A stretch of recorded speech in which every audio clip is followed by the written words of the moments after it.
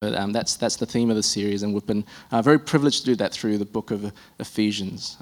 But shall we pray, and let's have God speak to us through his word. Father, we ask now that you would open our eyes to see wondrous things in your word. These are not just words on a page. These are life-giving words from you. We even read last week that this is the sword of the Spirit, and so would you cut us deep if we need to be cut? Would you encourage us if we need encouragement? And would you strengthen us through your truth and your word? We ask all these things in Jesus' name. Amen. The 24th of February, 2016. Can anyone remember what they were doing that day? No? Maybe, was there a birthday around there? It was actually a really important day in world history. Okay. About 5 years ago. Okay, this was the day when Facebook decided to go from just one reaction, the like button, and released a whole range of other reactions, okay? They announced this on the 24th of February, so you just go on Facebook, and if you didn't like something, it was very hard to know what to do, okay? All right, I want to say I don't like this, but there's nothing else except for a like button. What do you do, right? And so they actually field tested this. They actually did a lot of research. Facebook changes things a lot, but this actually took 2 years to perfect. And they thought, which are the 6, most key reactions that people need? And so they released that on the 24th of February. And in just a few years, right, we've had to relearn kind of how we chat and how we use Facebook, how we our customs and conventions when we go on this platform, right? Because there is a time and place to use a thumbs up. And there's a time and place to use a heart, right? Okay, you don't just heart anything and everything. Okay, if there's someone, one of your friends, your girlfriends, who's posted something, there's gonna be lots of hearts on there, right? You're just gonna pile in. But if you're a guy, you gotta be careful. Don't just put a heart anywhere, right? You gotta be careful. If you don't know the person well, you can't just heart things or wow things. Maybe it's just a bit of a formal like first, and then when you get closer, maybe you get deeper into each other's, relationship-wise, then you can change it, right? You know when to blast something in a group chat, and, we got all kinds of conventions, don't we, when we talk with each other. You know when to blast something, when that caps lock is not a good thing to use, okay, it sounds like you're shouting. You know when it's polite not to say anything at all. And in many cultures, right, some of you grew up in different cultures, you know that there are customs how to speak properly. There are certain phrases and words when you speak to maybe a work colleague, but when you speak to a friend, you're going to use different phrases. When you speak to your auntie or uncle, it's going to be a different tone and register. If it's your granddad, okay, right, whole new ball game. Might be a different language. There's professional speech, all right, there's gaming speech, there's close friend speech. And letter writing, okay, in the first century was full of these kinds of conventions. We just read the last few words of a letter. It's easy to forget, right? After we've looked so deeply into this letter from Paul to the Ephesians, right? That it's easy to forget we were reading God's word, but actually this was also a letter. And in these last few sentences that Alana read out, all right, Paul basically just follows a very standard way of ending a letter. He was just following the standard custom of ending a letter. Some final remarks, and then a wish for the readers. In much the same way as our work emails end with kind regards or cheers or whatever you guys put in your emails. Paul has no reason to do something different, all right? He's going to follow the convention. And yet Paul, as we learned last week, is writing also as an ambassador, a herald, a spokesperson of Jesus Christ. And so these are some powerful final greetings. They are rich with encouragement, even for us today. So this is a pretty short talk. I call this one Spiritual Partners, okay, because I think that's kind of the theme we see in these last few verses. And no surprise, since all throughout this letter, Paul has preached about unity in Christ. We've heard that through all our 3 services. All right, he's prayed for humility and patience as we love one another, as we go deeper into his love. So all I want to do for the next couple of minutes is just make 3 quick observations about spiritual partnerships. Okay, 3 final thoughts as we finish, maybe forever, the book of Ephesians. So, and then we're going to spend, hopefully, in time in your groups, if you choose to join us afterwards, reflecting on what God has taught us through this letter. All All right, so 3 final thoughts. Firstly, I think we see, all right, verse 21, Paul is not indispensable, right? Because here we realize he needs Tychicus. Sometimes I think when we read a letter like this, we can think Paul is a bit of a superhero. I don't know if you've followed his story in maybe some of the other books of the Bible. Okay, he's the apostle, right, who got that really dramatic conversion story. We can read that in Acts chapter 9, okay? Literally stopped in his tracks by Jesus. He's the missionary who stands up to the Pharisees and other religious leaders. He has to run away from them because they're chasing him from town to town to town. His letters to the church, the early church, they make up half of our New Testament, the second half of our Bibles, right? Paul's a big deal. Sometimes we can start to then put this guy, Paul, on a pedestal, right? Paul's this kind of Christian. And yet I think if we look closer, this verse reminds us that at every step of his travels, okay, Paul has been accompanied by friends all along, okay? If you think broadly, okay, if we think about Paul's story in the Bible, have a think about it, right? I'll remind you, in Acts chapter 13, okay, Paul, it says, and his companions sailed on to Perga and Pamphylia, where John left them to return to Jerusalem, okay? As he starts his missionary work, he is with friends. When he's preaching the gospel, he's not alone, right? Many of the Jews and devout converts to Judaism followed Paul and Barnabas, right, who were talking with them and urging them to continue in the grace of God. What about the time when Paul is bullied and arrested, put in prison, okay, persecuted? He's not alone. It's always with someone else, right? Paul and Silas are the ones who are being attacked by the crowd and beaten and stripped. And then when he first arrives at Ephesus, okay, the people who receive this letter, he's not alone, right? Acts 18 tells us when they arrived at Ephesus, actually, Paul was traveling with Priscilla and Aquila. And then they got left behind and they did something else. And when Paul leaves Ephesus 2 years later, right, he actually picks up a couple of friends and they go on a road trip together. Acts 20, verse 3-4 tells us, look who he picks up. He picks up Tychicus and Trophimus from the province of Asia. Tychicus, right, hard to pronounce, like a lot of Asian names, I think. I want to make a correction, obviously. Like, when it says Asia in the Bible, it's thinking really about as far as Turkey, so not as far as where our ancestors are from. But Tychicus, it sounds like, this is the first time we hear him in the Bible. It sounds like he was possibly, I think, actually someone who came from Ephesus, because in another part of the Bible, he's actually named with Trophimus, and actually says Trophimus the Ephesian. So it's quite possible they were buddies and they were from the city. And by the time Paul writes these final words, though, right, Tychicus isn't just some random person, right? Not some random Asian, but he is actually, verse 21, a beloved brother and a faithful servant. That's special, isn't it? Right? All this time we thought that this was a letter from Paul. He's the one doing all the heavy lifting. But all this while, he has had a friend to help him along. Okay, it's quite possible that because Paul was in prison, who else could write his letter? Who else could send it out? It was Tychicus, his good mate. Paul knows, I think, that ministry is not a one-man job. I think we've been reminded of that a lot this service, haven't we? Right? I think one reason this letter, actually, compared to other letters in the Bible, is quite vague about personal details, is that Paul really trusts that Tychicus is going to update them, right? Tychicus will tell you everything. All right, I'm not going to write anymore. I'm just going to leave it to this guy, my buddy. He's going to update you. Behind every Paul, right, riding up a storm with Ephesians, there is a Tychicus helping.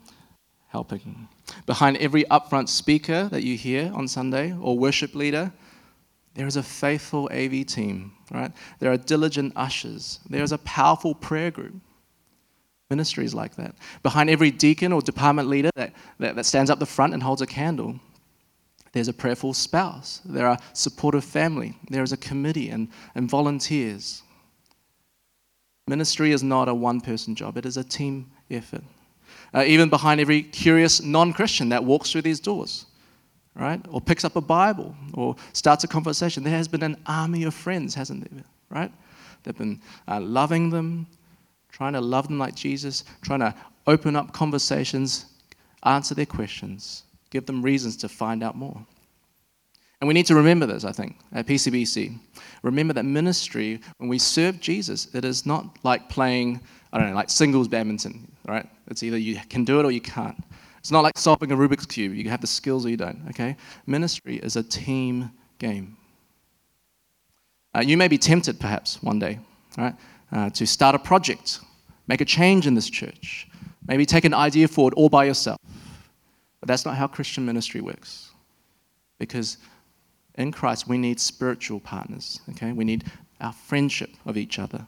We need to serve one another. We need each other's advice and even critique and challenge. You can try and force yourself to run with an idea or to serve all by yourself, but sooner or later you'll become bitter, you'll become alone, you'll become burnt out. Maybe you'll just become discouraged and then stop serving altogether. We need each other, right? Very simple fact. Paul reminds us of this. Paul, we thank God, was used in big ways, but he is not indispensable. He needed Tychicus, many other sisters and brothers, and so do we. Second observation, look too in these final words, right? I think when we read verse 22, we see the church is not self-sufficient, okay? Because it needs personal encouragement. Let me read verse 22 again. It says this, Paul's writing, obviously. I'm sending him to you for this very purpose, that you may know how we are, and that he may encourage you. In English, there's a bit of a saying. There's a saying that goes like this. When you're a hammer, everything looks like a nail. I don't know what the Chinese equivalent is, but so for example, if you love to teach, right, then maybe if you're a teacher, you'll think that all of life's problems, all of society's problems will be solved if we have more teachers, right? If you love maybe worship, right? Okay, you'll think that the way to solve all the problems of the church is to have more worship nights, right? To do everything that way. If you're a bit of a carer, right? We just need more caring with each other. Everyone, we all have kind of our gifts and our strengths, right? If you're a hammer, everything looks like a nail. And which is why I find it interesting that Paul, as he writes this, he is realizing that his letter, his teaching ministry is not enough, right? Paul, okay, don't get me wrong, Paul's teaching ministry has been vital for the Ephesians church. We have benefited from it all through this term, haven't we? Right? The Ephesian church needed everything that Paul has written. Okay? They needed to know that they are blessed in Christ with the Father's love, the Son's forgiveness, the Spirit's guarantee. Right? The Ephesians needed to know they have fullness in Him to pray big prayers, and that they were once dead in their sins, but saved by grace through faith in Christ. The Ephesians needed to know, right, that Jesus has not just saved us, He has broken down hostile groups and broken down the wall between them and united us with each other. And that He calls us to share this amazing news of reconciliation with our world. And how do we do that? The Ephesians needed to know that it was through walking in unity, in maturity, and holiness and love as light in our world. And it happened in all kinds of places, not just here on Sundays, but in our workplace, in our studies, in our families, in our marriages. All these things pointing to Jesus. The Ephesians needed to know all this. Okay, so the preaching, the teaching has been so important. Yet Paul the preacher, Paul the missionary, by writing verse 22, knows that preaching is not enough. Okay? Because here, he wants Tychicus to be more than just a postman, right? It's not just that he wants him to deliver a letter, right, this letter. He actually wants them to know how he is and to encourage their hearts. Because Paul can teach them and he can pray for them for a distance. But sometimes in ministry, you need to make that personal connection. There needs to be a personal touch, right? John Stott, an author, puts it this way, okay?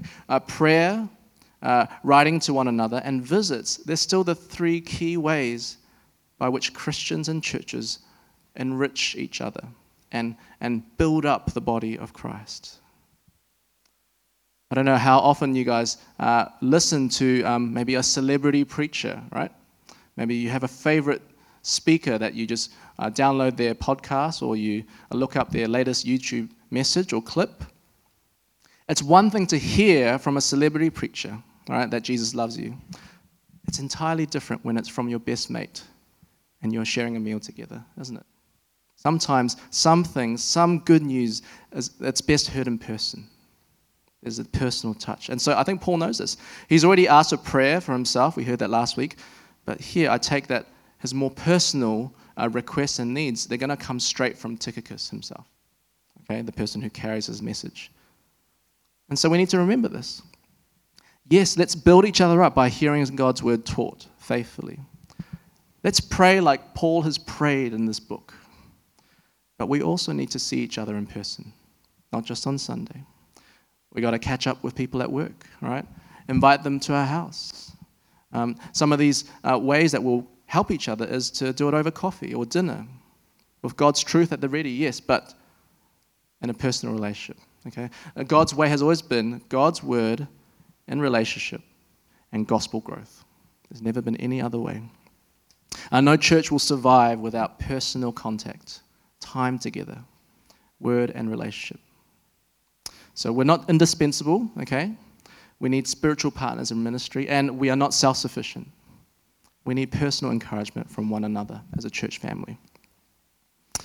And I think finally, last two verses, we're reminded that our world is not peaceful, and we need a deeper love. So, as last final words go, it's quite something, isn't it? Here is Paul's final wish for his readers, right? Us included. He wants his readers to have, we read here, peace and love with faith from God the Father and the Lord Jesus Christ.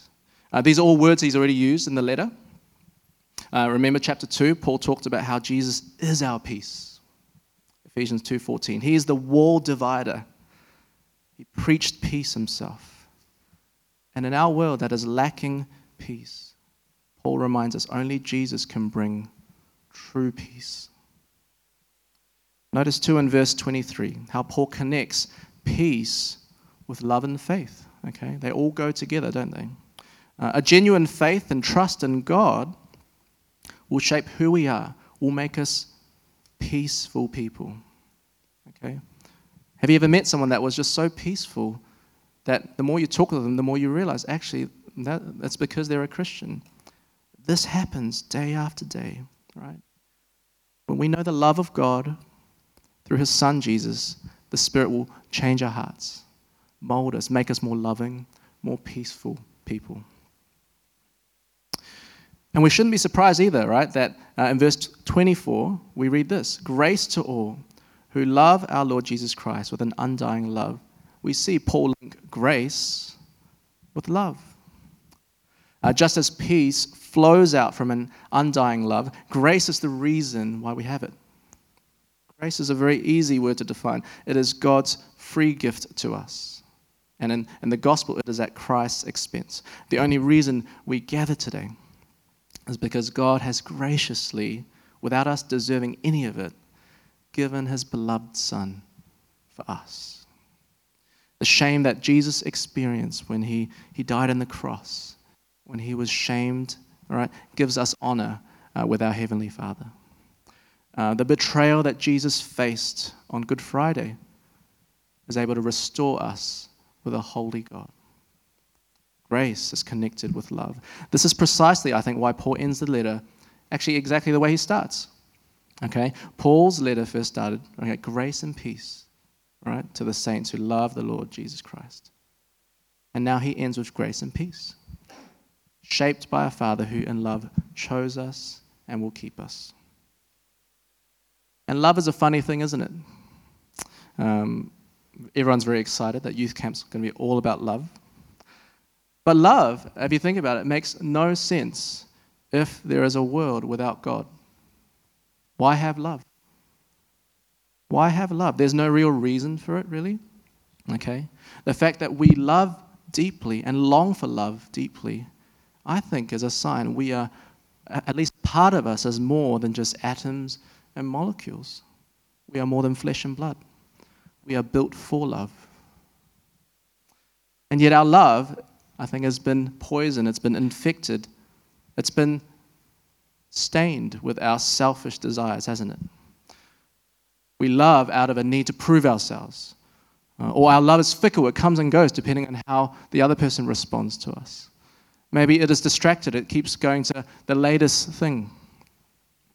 We have so many ways where we love and we pour our love into people or things who can never fully fill this God-sized hole in our hearts.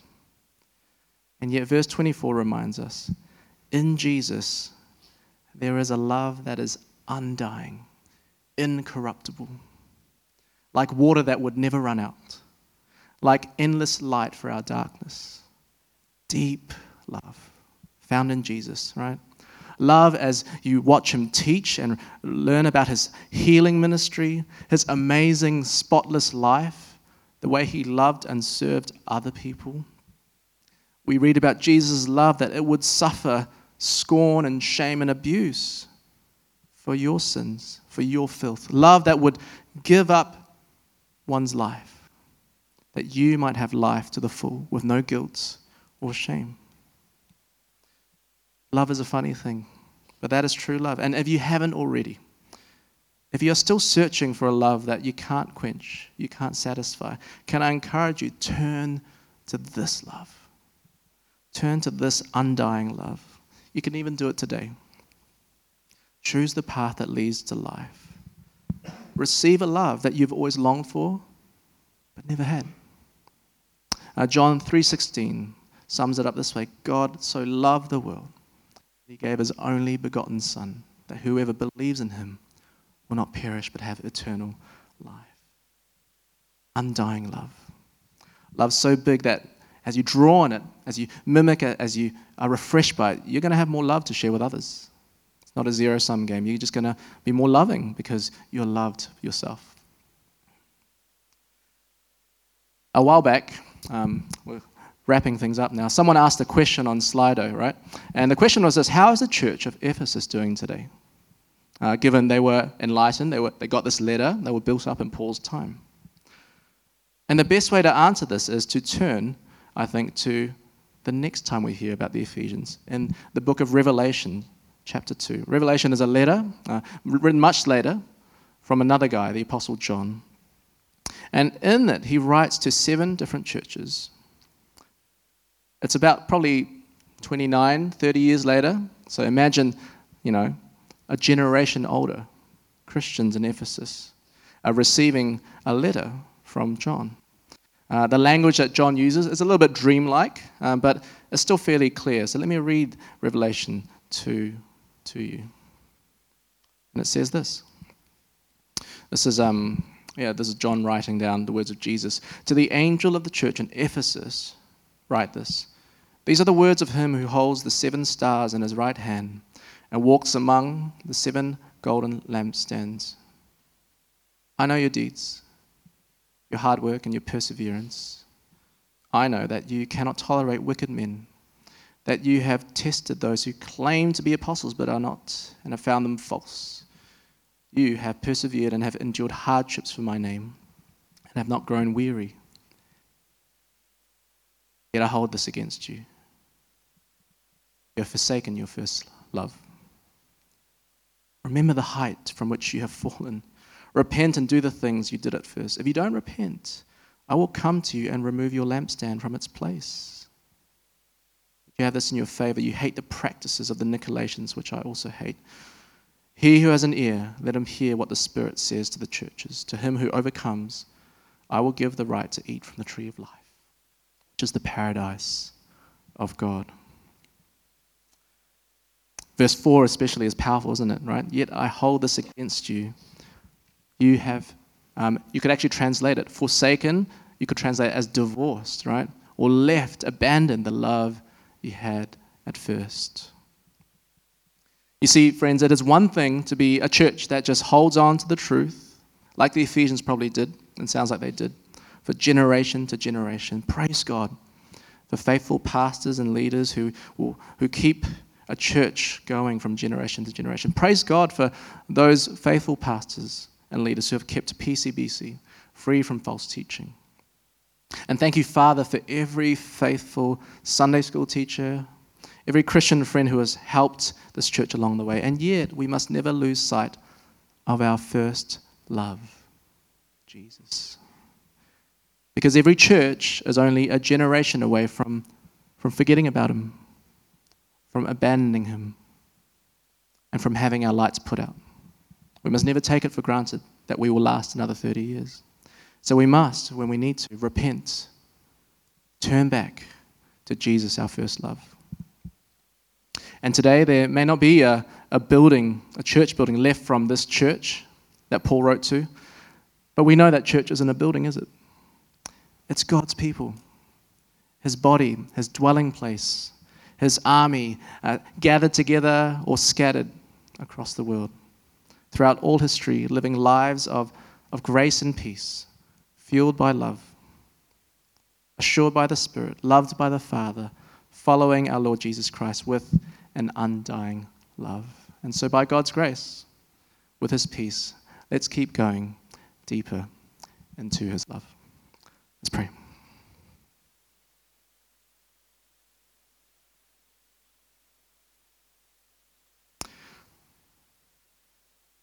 Father, we love because you loved us first, and so we thank you for your Son, Jesus.